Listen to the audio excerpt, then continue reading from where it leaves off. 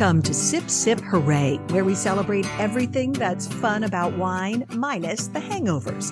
And speaking of, our guests today are all about enjoying wine without the negative toll that booze can take on our bodies. Null claims to be 100% wine minus the alcohol, and they're finding their way into homes everywhere as people look for ways to enjoy wine without the buzz and the calories.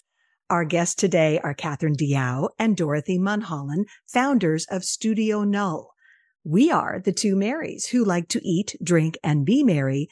I'm Mary Babbitt. And I'm Mary Orland. Call it sober curious, mindful, or buzzless drinking.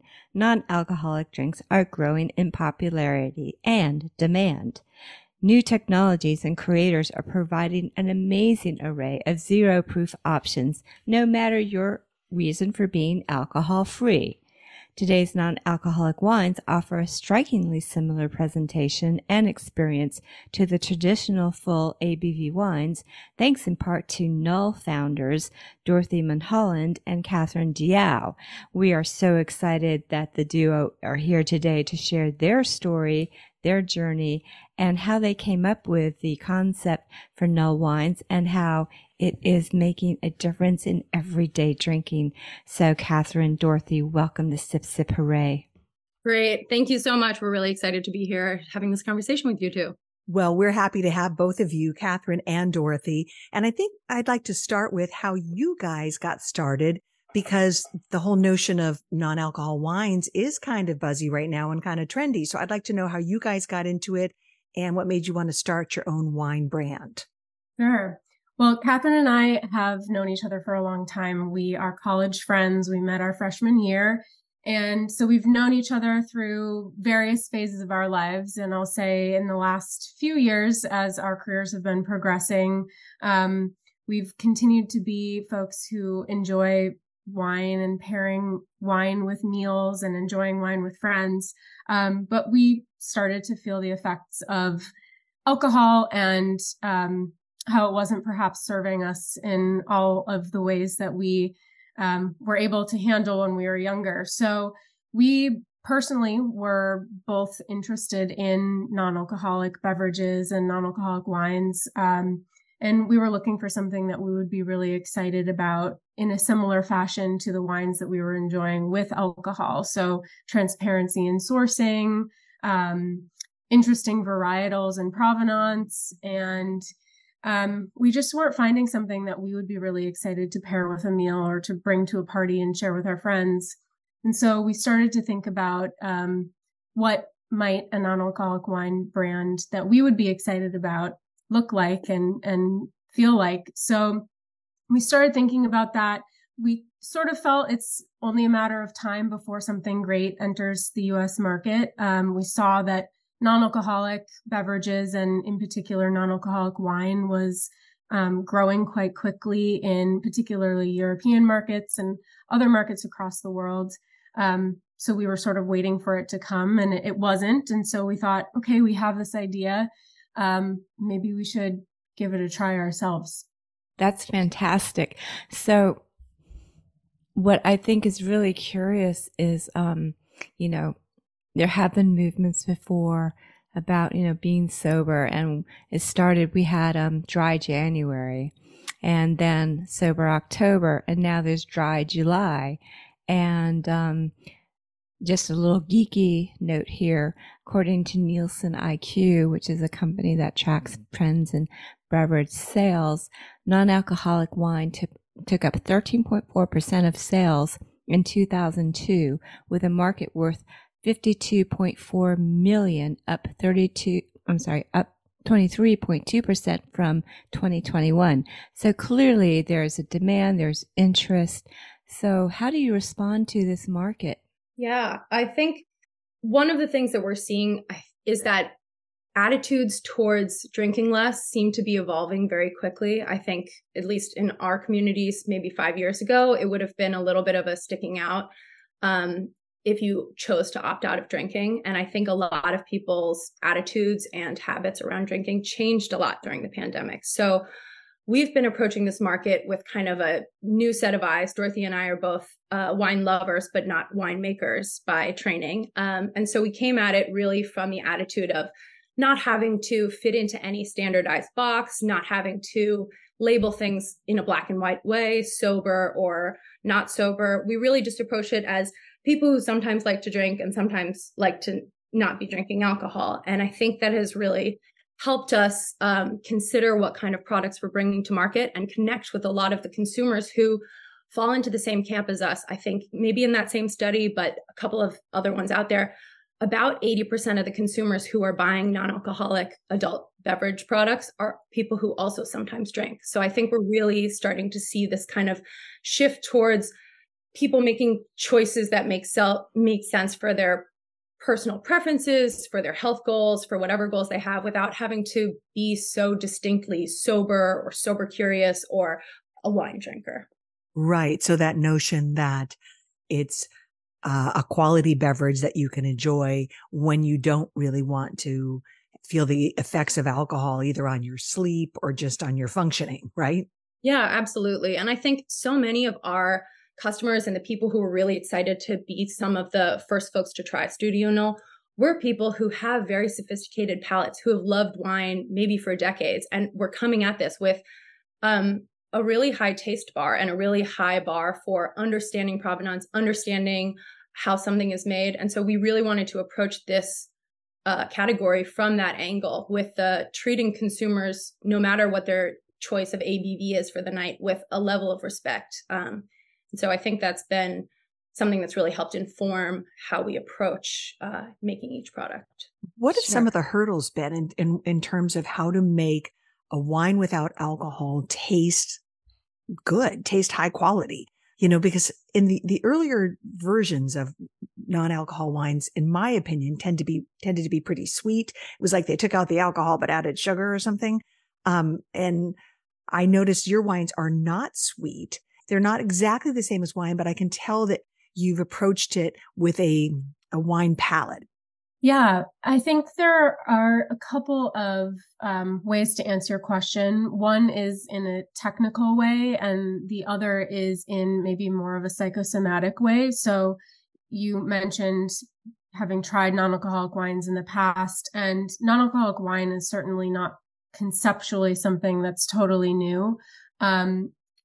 Folks who have tried non-alcoholic wine in the past may have had a bad experience with it because it had that very juicy, sweet, maybe even syrupy profile that is not what you're looking for when you're drinking wine. And I think that came from this category of non-alcoholic beverages or non-alcoholic wine really being an afterthought previously. So that kind of leads into the more technical side of things, which is in the past, I think non-alcoholic wine has been produced using wines that you wouldn't perhaps want to drink even with the alcohol. And when you put wine through a dealcoholization process, it certainly doesn't make a bad wine good. So one of the approaches that we've taken with Studio Null, and Catherine touched on this, you know, appreciating that our customer has a high bar when it comes to taste, is starting with really premium wines. So our process is sourcing high quality, fully fermented, fully alcoholic wines, taking it through a gentle distillation process that actually removes the alcohol or the ethanol out with a vacuum pressure that allows you to raise the wine to a certain temperature without boiling it, trapping the aromas and flavors and other volatile compounds that may be distilled out with the alcohol and reintegrating those into the base wine without the alcohol.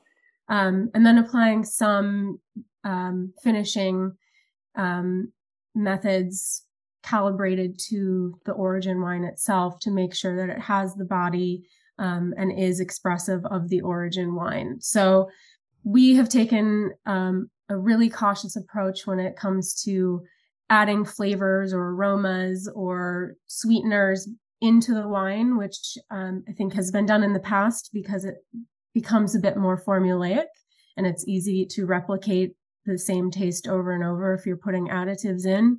We really want the original wine to be expressive of where it came from. And, we've had some somms blind taste our wines and be able to say, okay, this is coming from a specific region and these are the varietals.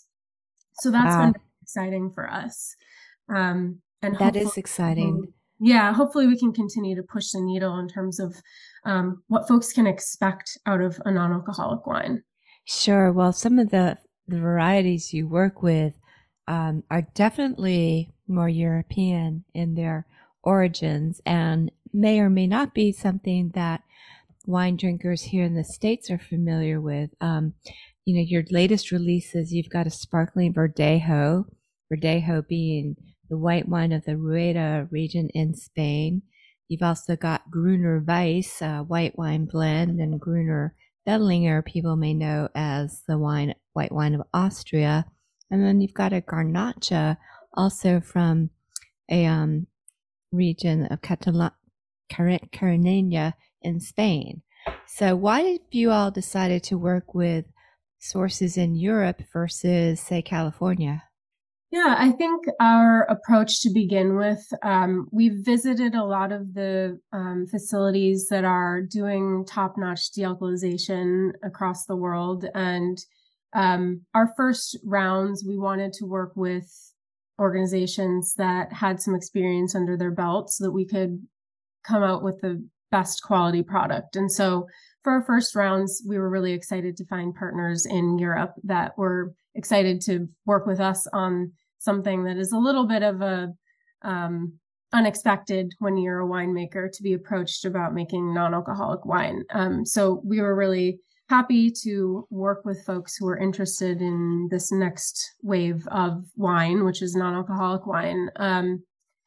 And I think also as we were selecting the varietals and the types of wine that we wanted to be dealcoholizing, because Catherine and I don't come from a typical wine making background, but we are wine lovers, a thing that we love and we were missing with non-alcoholic wines was finding unique varietals and being able to taste through different wines and see that there is a difference from one non-alcoholic wine to the next. It was also really interesting for us to be able to work with varietals that maybe didn't have such an expectation around what it would taste and feel like. Because when you remove alcohol from wine, you are, I think I heard someone once describe it as removing a load-bearing wall, which is very true. It's an intensive process. And so it does change some of the fundamentals of the wine for sure. And so when you're talking about a non-alcoholic Pinot Noir from Sonoma, there was a lot more expectation around what that's going to taste like. Interesting. Sparkling Verdejo from Rueda. Oh, that's really smart. I get that. Well, speaking of the sparkling Verdejo, why don't we go ahead and taste that now? I really enjoyed this one. I'm going to pour a little bit more here. Me too. This was really nice. It's crispy. It's fresh. It's got nice fruit and the bubbles. It's lovely. And I read somewhere once that bubbles help in your mouth. You don't notice a lack of alcohol because of the bubbles. Do you guys find that that's true? Yeah, so that's definitely a big part of it. So alcohol and ethanol plays a big part in the mouthfeel and the body that you expect in wine. And so when you lose that, it is definitely helpful to have some amount of carbonation to bring that texture back to the wine. So I think typically sparkling non-alcoholic wines are the first that I'd recommend to someone who's trying non-alcoholic wine for the first time. We've had folks tasting through our sparkling wines and question whether or not there really wasn't any alcohol in it because it has a very, very similar profile. Oh, that's interesting. That's great. So what was interesting to me is that, this bottle has a cork just like a sparkling wine bottle would have.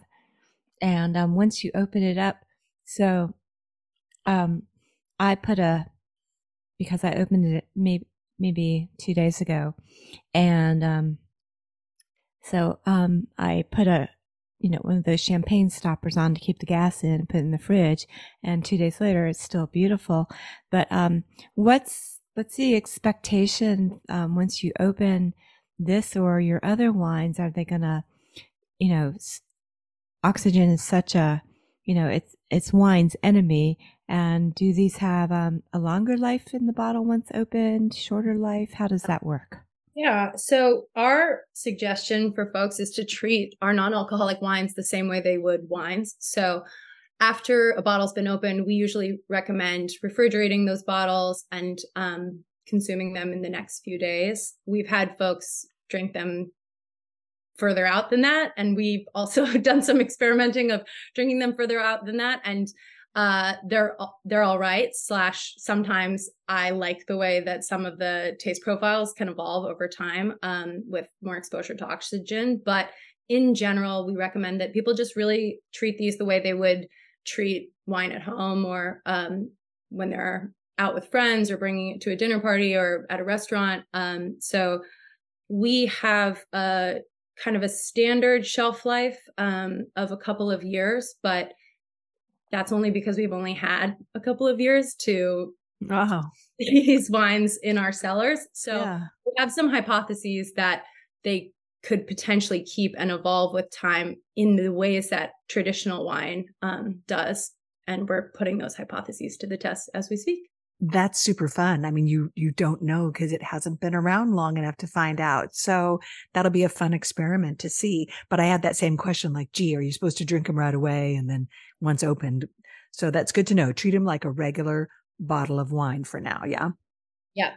Okay. And they are lower calorie. I couldn't help but notice that. That made me really happy.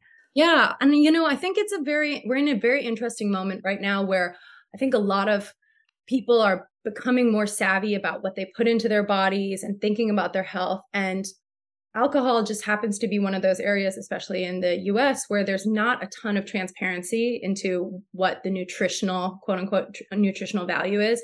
So I think it's been a really interesting learning process, actually, for a lot of our customers who report back to us that they're pleasantly surprised to see that calorie count. And it's because alcohol has a lot of calories in it. So when you're removing the alcohol, you're removing the majority of the caloric load of a glass of wine. And so we didn't go into this with kind of a calorie cutting view in mind. I think that just happens to be one of the added benefits, if that's something that's a priority to you, but it's not something that we consider in the product development process. And yeah, I think it's kind of reflective of where things are headed as people look at nutrition labels and ask for more transparency into what they're putting in their bodies. Non-alcoholic can help frame that conversation as people are making choices about what they want to drink tonight. Sure. And also, on the back labels of these bottles, at least for the Garnacha and the Gruner Weiss, you have vintage dates on that, which I wasn't expecting with non-alcoholic wine.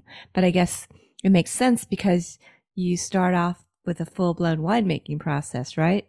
Yes. And I think one of the things we were also really excited about as folks who sometimes want to have a night out but not be drinking alcohol was this idea that every one of our wines is coming from a real place at a real time, And I think sometimes when you're drinking a beverage, you can get kind of far away from that concept, whether it's kind of cracking a soda or, chugging a sports drink or whatever. It can feel kind of just like it appeared, it was manufactured and it appeared. And with our wines, we really wanted to depart from that and move towards a lot more sense of place and sense of time. And it's also just kind of a reality, and it's a kind of count in the transparency column because, right, harvest happens once a year.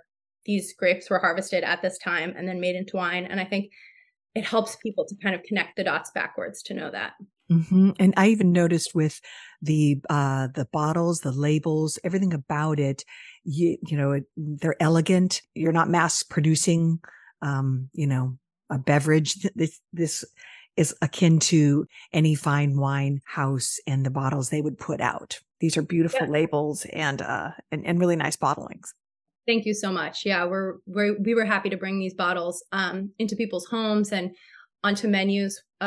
The wines have been embraced by some fine dining establishments, which has been really amazing to see. And that's what we wanted. We wanted these non-alcoholic wines to be able to stand up to those fine dining experiences, those pairing experiences, and not feel like a compromise or a big trade-off. So happy And to it's hear not that. cheap. I mean, it's not $2 chuck pricing either. It's, you guys have put them at a price point that says, these are quality. Yeah. Was Yeah. that your goal at least? Yeah. And I think what our goal was to make the best quality product we could as an introduction into the category, because this is an area where I think there's going to be a lot of innovation, and we're excited to be kind of on the bleeding edge of that. But we wanted people's first impressions, if this was going to be their first time drinking non-alcoholic wine, to be as good as they could possibly be. And so we started with premium grapes. We're adding additional processes. So a lot of people expect non-alcoholic wines to be significantly cheaper than regular wines because there's no alcohol, which kind of tells you a lot about the psyche around paying for alcohol and what we value. But we are actually taking the wine through several additional expensive steps. So usually when we explain that to folks about our process and the way that we're delivering these kind of final results, it kind of clicks. But your knee-jerk reaction can sometimes be like, oh, well, this is minus alcohol, so minus dollars. Right, exactly. So that's one misconception about the non-alcoholic wines. What are some others that you've come across? I think there is this real perception when folks are approaching it for the first time. Maybe they've tried some of the previously available products that kind of were available in grocery stores, or they associate it with Martinelli's. And I think they are expecting sometimes a product that's very sweet. Most non-alcoholic beverages that have been served to date, in a restaurant, on a menu, or as the alternative at a party, have had a pretty sweet profile. So I think we're entering this kind of fun new era of diversifying that range of tastes that are serving non-alcoholic needs. So we're seeing more bitter products. We're seeing higher acid products. And I think we are excited to be delivering something that, Mary, you touched on, which is a drier profile. So that's one misconception I think we see a lot as people approach non-alcoholic wine for the first time. Well, speaking of dry, but delicious, I also really enjoyed the Gruner. So let's go ahead and go. Yes. Will you talk us through that one? I think the sparkling Verdejo is around $36, 34, 36. And am I right on that? And the Gruner, I think, is like 32. Is that correct? Yeah. Okay. That's okay. So tell us about this wine. Yeah. So the Gruner just officially launched today. Actually, we had a little pre-sale announcement a week ago, but today is the first day it's available to the public, and we're really excited. We've gotten a lot of positive feedback so far. We think that this is a step further in the direction of replicating a wine-like experience, because we think we've advanced significantly on the aftertaste in this one. So that's something that, is typically carried with the ethanol, and with this Gruner Weiss, which is a blend between Gruner Veltliner and Gelber Muscateller. We're really excited to hopefully be advancing that even further. We worked with a young female winemaker from Austria on this one. She's taken over some of the operations at a very established, long-running family vineyard in Austria. And 75% of the world's Gruner is coming from Austria. So it felt like this is the interesting winemaker story, but it's also a really cool varietal to be highlighting from this part of the world. I think for this moment, it's coming out mid-July. It's a very easy drinking summer wine. And so that was part of what we were thinking about when we developed this one, was when folks would be receiving it and how it could fit into their summer wine drinking and meal pairing. But it's also a super versatile grape. So both Gruner and Gelber Muscateller are super versatile. So we were excited to hopefully take a step forward in developing a wine that we can keep on our shelves a little bit more. We produced more of this wine, and we are excited for folks to be able to try this varietal in a non-alcoholic format. Yeah, what's great about it is it does have so much of that Gruner varietal character, the lime, the high acid, the herbalness. I'm not familiar with Gelber Muscateller. That's new for me. But, what does that add to the blend? Yeah, that adds a lot of dimension when it comes to the aromatics. This has really good floral aromatics. I love that. Yeah, I'm so happy to hear that. That's something that the aromatics are some of the compounds that are the most volatile, so they can often be lost during the dealcoholization process. So that was something we were really thinking about, because obviously aroma plays a huge part in how we experience wine. And so we wanted to bring that back into our non-alcoholic wine experience. And I'm going to just do a quick shout out to Dorothy here, who has a pretty extensive background in fragrance and fine perfume making. So she's got a pretty great palette for aromatics. And I think that's also helped us in this product development process. Okay, wait. You have to tell me more, because I'm a perfume fanatic too. Here we go. Tell me. I want to know more. Yeah.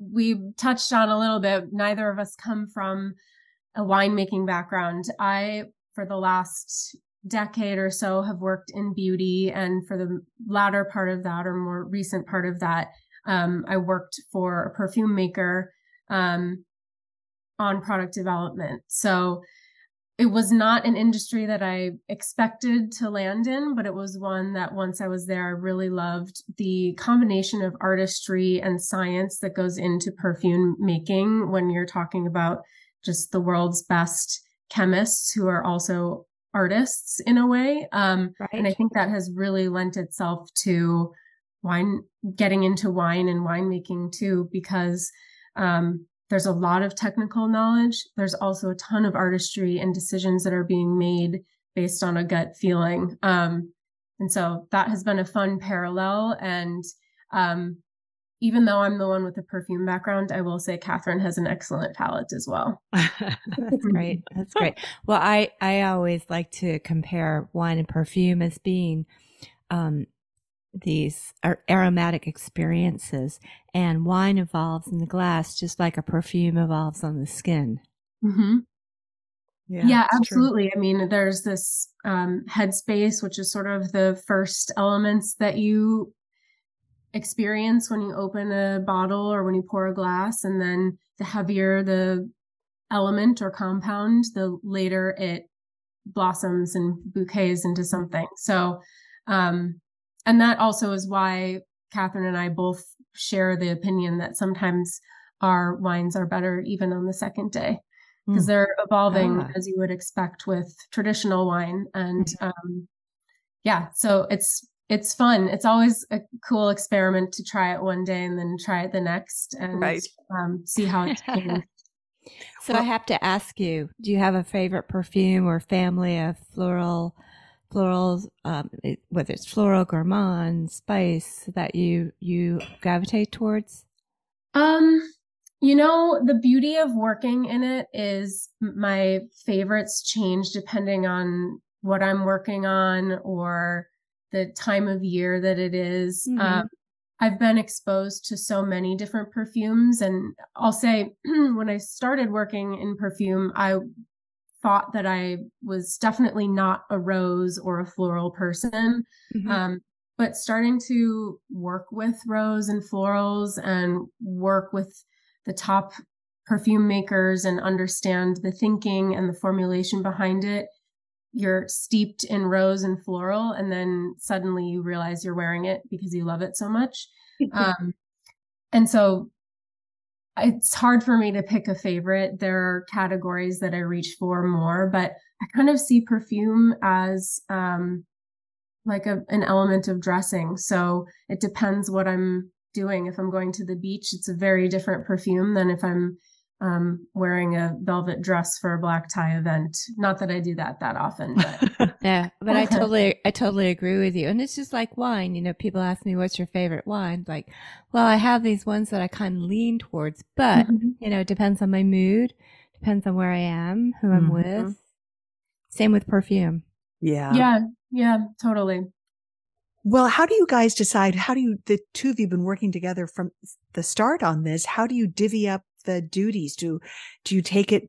Do you work together on all parts of the business, or does one handle one thing while the other something different? I think there are natural categories where Dorothy will have more expertise or I'll have a little bit more experience. And so we do divvy things up a bit that way, but we also started this business because we love each other's company and like building things and creating things together. So we do kind of ski together on a lot of the core pillars of the business. And so far that's been a lot of fun because I have a saying, and it's not perfect, but it's like, if you're with someone you really like even if you're going through hell, like you're doing it together and it's still an experience, like you can kind of still have a good time. Yeah. So that's been how we've made the decisions about who's going to spearhead what up till now. Very cool. Very cool. All right. We have another wine to taste. This is the Solo Garnacha. Am I saying that right? Or is it Garnacha? Yeah. Garnacha. Garnacha. For a lot of folks, they're seeing that for the first time, but it's just Spanish for Grenache. Oh, okay. Gotcha. And this is from the mountains of Spain. Yeah. Yeah. Can you tell us about this wine? This is a red. Yeah. So I think we've made the journey from perhaps, easy to polarizing when it comes to non-alcoholic wine. So whereas sparkling is the first wine that I'd point someone towards in their non-alcoholic wine journey, red is the one that people have stronger opinions on. They've been looking for a really great non-alcoholic wine. And so they have a lot of emotionality when it comes to trying. This wine is a single varietal. We've also explored doing some blends on red wine in particular that I think is interesting and adds depth and dimension. But we really wanted to offer something that was super expressive of the varietal that folks are familiar with, mostly as Grenache, but Garnacha from Spain. This is an area that we're continuing to try to push the needle on because I think there's a lot of psychology when it comes to red wine and what you expect from a big red, a lot of flavor, very robust. And as we said before, if you're removing 17% of anything, sometimes the ABV can get up that high. You're losing a lot of body. And we certainly don't want to be dumping in a lot of sugar to balance that out and make up for it. And so it can be kind of a dry, tannic experience, but that we've found has really resonated with folks who are looking for that mouthfeel that you get from really rich red. What's interesting to me, as it hits my mouth, it feels maybe lighter. Maybe that's minus the alcohol. It gives it a lighter, maybe fresher feeling in your mouth. So it's like if you change the mindset of how it's going to be in your mouth and like that experience of like the heavy alcohol feel, almost like the burn of an alcohol. This doesn't have that, but it does have the fruit and the dryness. You can taste the tannins, but in kind of a lighter, fresher way is how I approached it. I would agree with that totally. And, you definitely get the blue and black fruit and you get a little bit of earthiness too. Yeah. I would say that this one would be better. I would like to have this with food. I think that would be rather than just like the other two I could see sitting by the pool or whatever. They're light and they work just on their own. And I like this, but I think I would really like to see how it works with food. I think that would be a nice enhancement. What is this like with a steak? What is this like with a bowl of pasta? Yeah. Yeah, totally. And I think both Catherine and I have favored this wine and others at different times based on what we're looking to get out of it. And this one's definitely nice when I've had experiences and folks have written in with their experiences, kind of pouring a glass of red wine, cooking dinner and serving dinner. And then sort of at the end of the night, realizing, oh, I was drinking non-alcoholic red wine this whole time. I forgot there was no alcohol. Oh, Yeah. nice. Oh. That's got to be a big compliment for you. Yeah, we definitely love to hear that. So do you all see the interest in non-alcoholic wines continuing to grow, or is this a trend that's going to, slow down anytime soon? Like we've seen so many trends recently. Like I'll just, cite the recent seltzer boom, that was huge, and now it's kind of fizzled off. Where do you see non-alcoholic wines going, and what's your next step with Null?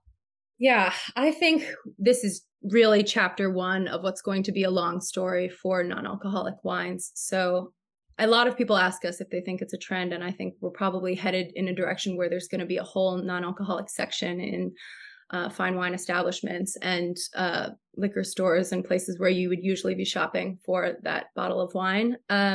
Some of the stats that we've seen that kind of lean in that direction is I think the US wine market is maybe $75 billion a year, something wild and large.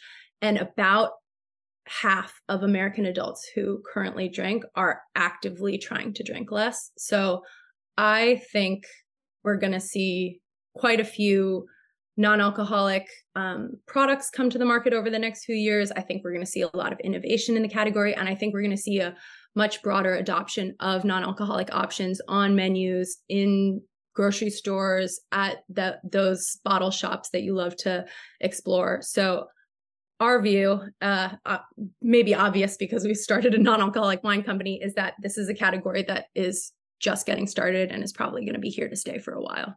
I think you may be right. I think that there's a ton of interest in it. And with interest comes people working hard to make the wines taste better. And I think you guys have really hit on some great ones. And I congratulate you for it. And like I said, what's also really nice about these bottles, they look really good. It's got great photography. The artwork on your bottles are really nice. And it just looks like a really quality product. Yeah, thank you so much. We actually partner with different artists on each of our releases. So the releases that you have, that's Joshua Owens, who's sort of a multi-hyphenate photographer who's also been a professional athlete and done many other things. And he's an amazing photographer. So we were really lucky to be able to use some of his works for this release.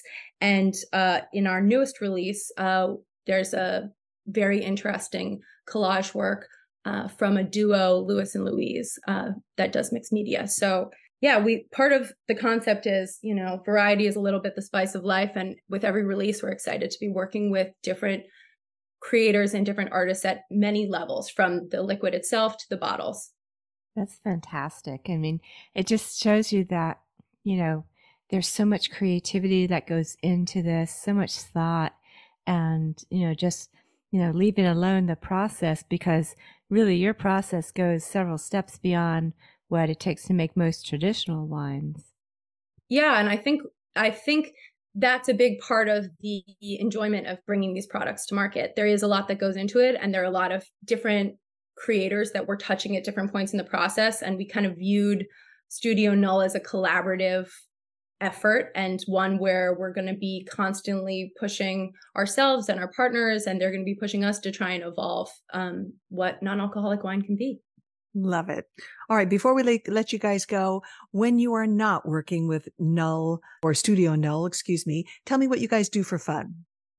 Yeah, I spend a lot of time in the Hudson Valley in upstate New York. I'm based in Brooklyn, but as a Midwestern gal, I try to get outside as much as I can. So I've been happy to enjoy some good moments hiking and hanging by the water this summer. Oh, that's great, Dorothy. How about you, Catherine? Yeah, I'm in the Bay Area, which is, I'm sure you can relate to this, Mary, like sort of an embarrassment of riches when it comes to nature and great outdoors things to do. So most weekend days, I'm trying to go for a hike or go for a swim, go for a bike ride. I love to be outside. I have that thing where if I'm not outside for a certain number of hours a day, I feel guilty, which is hard because work needs to get done and can't always get done outside. Right.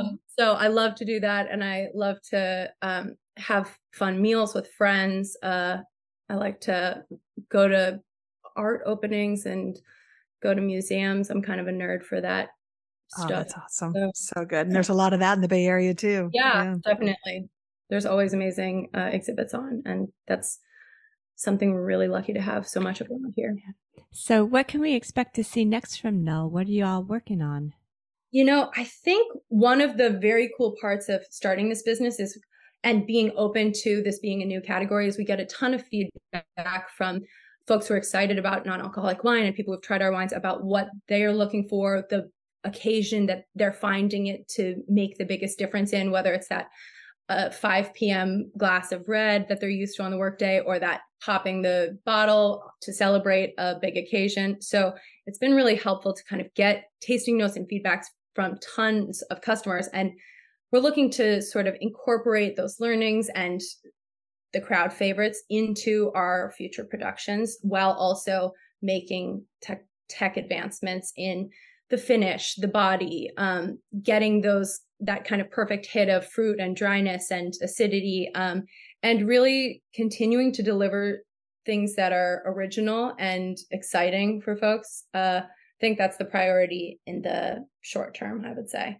And is Studio Null available in wine shops, or are you an online only at this point? Yeah, we are available online through our website, but we are also available in a handful of shops around the country, and that list is growing kind of every week, honestly. So we have some stockists that folks can find us at, but we're also always encouraging fine purveyors of beverages, many of whom are kind of seeing that their customers are looking for more low and no alcohol options, to get in touch with us, because we love to meet consumers where they are. And I think that's been a really fun part of building Studio Null, is all of the different points where people can be encountering these bottles and learning something and getting excited about some new possibilities for what their night can look like from a drinks perspective. Terrific. That's fantastic. Yes. And we will put some information on our show notes on our website, sipsiphooraipodcast.com, about where folks can find you. All right. Catherine Diao and Dorothy Mulholland, it has been such a pleasure getting to meet both of you and learn about Studio Null. It's a really exciting space that you guys are in, and I appreciate the fact that you're going for a quality product. Thank you for sharing your wines with us and your story. We've really enjoyed it. Thank you so much. It was such a pleasure speaking with you. Yeah, it's been really fun. So thank you so much for having us. Well, thanks for joining us, and sip, sip, hooray to you and to Studio Null. Sip, sip, hooray. Cheers. Cheers. Well, Mary Babbitt, non-alcoholic wines are here to stay. I really believe it. And they are only getting better and better. And it was just so nice getting to know Catherine and Dorothy and seeing their dedication and their commitment to really producing not just a high quality beverage, but one that really gives you the experience of enjoying wine, even if it doesn't have alcohol. Right. The fun varieties they're using, from Verdejo to the Spanish Grenache and Gruner Weiss. That was really fun. And just a nice alternative to an alcoholic beverage.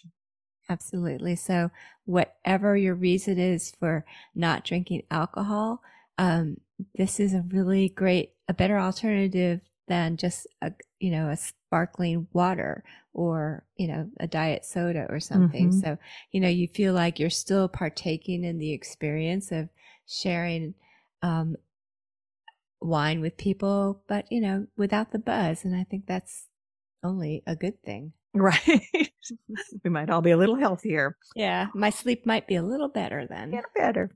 Well, thank you so much for listening. And if you enjoyed our show today, we hope that you'll share it with others, and also that you'll take the time to rate and review us, and also follow us on whatever platform you're listening. If it's Spotify or Apple Music, wherever you're getting your podcast, if you'll just take a few moments and give us a review and then follow us, it really helps what we're doing, and it helps us find other listeners. And we are on Substack. Sip Sip Hooray podcast is there. All of our episodes are there. And if you subscribe to our Substack, you will get an email as soon as we release every new episode, plus some other goodies that may come your way. And we are also very social. We're on Instagram and Facebook at Sip Sip Hooray podcast.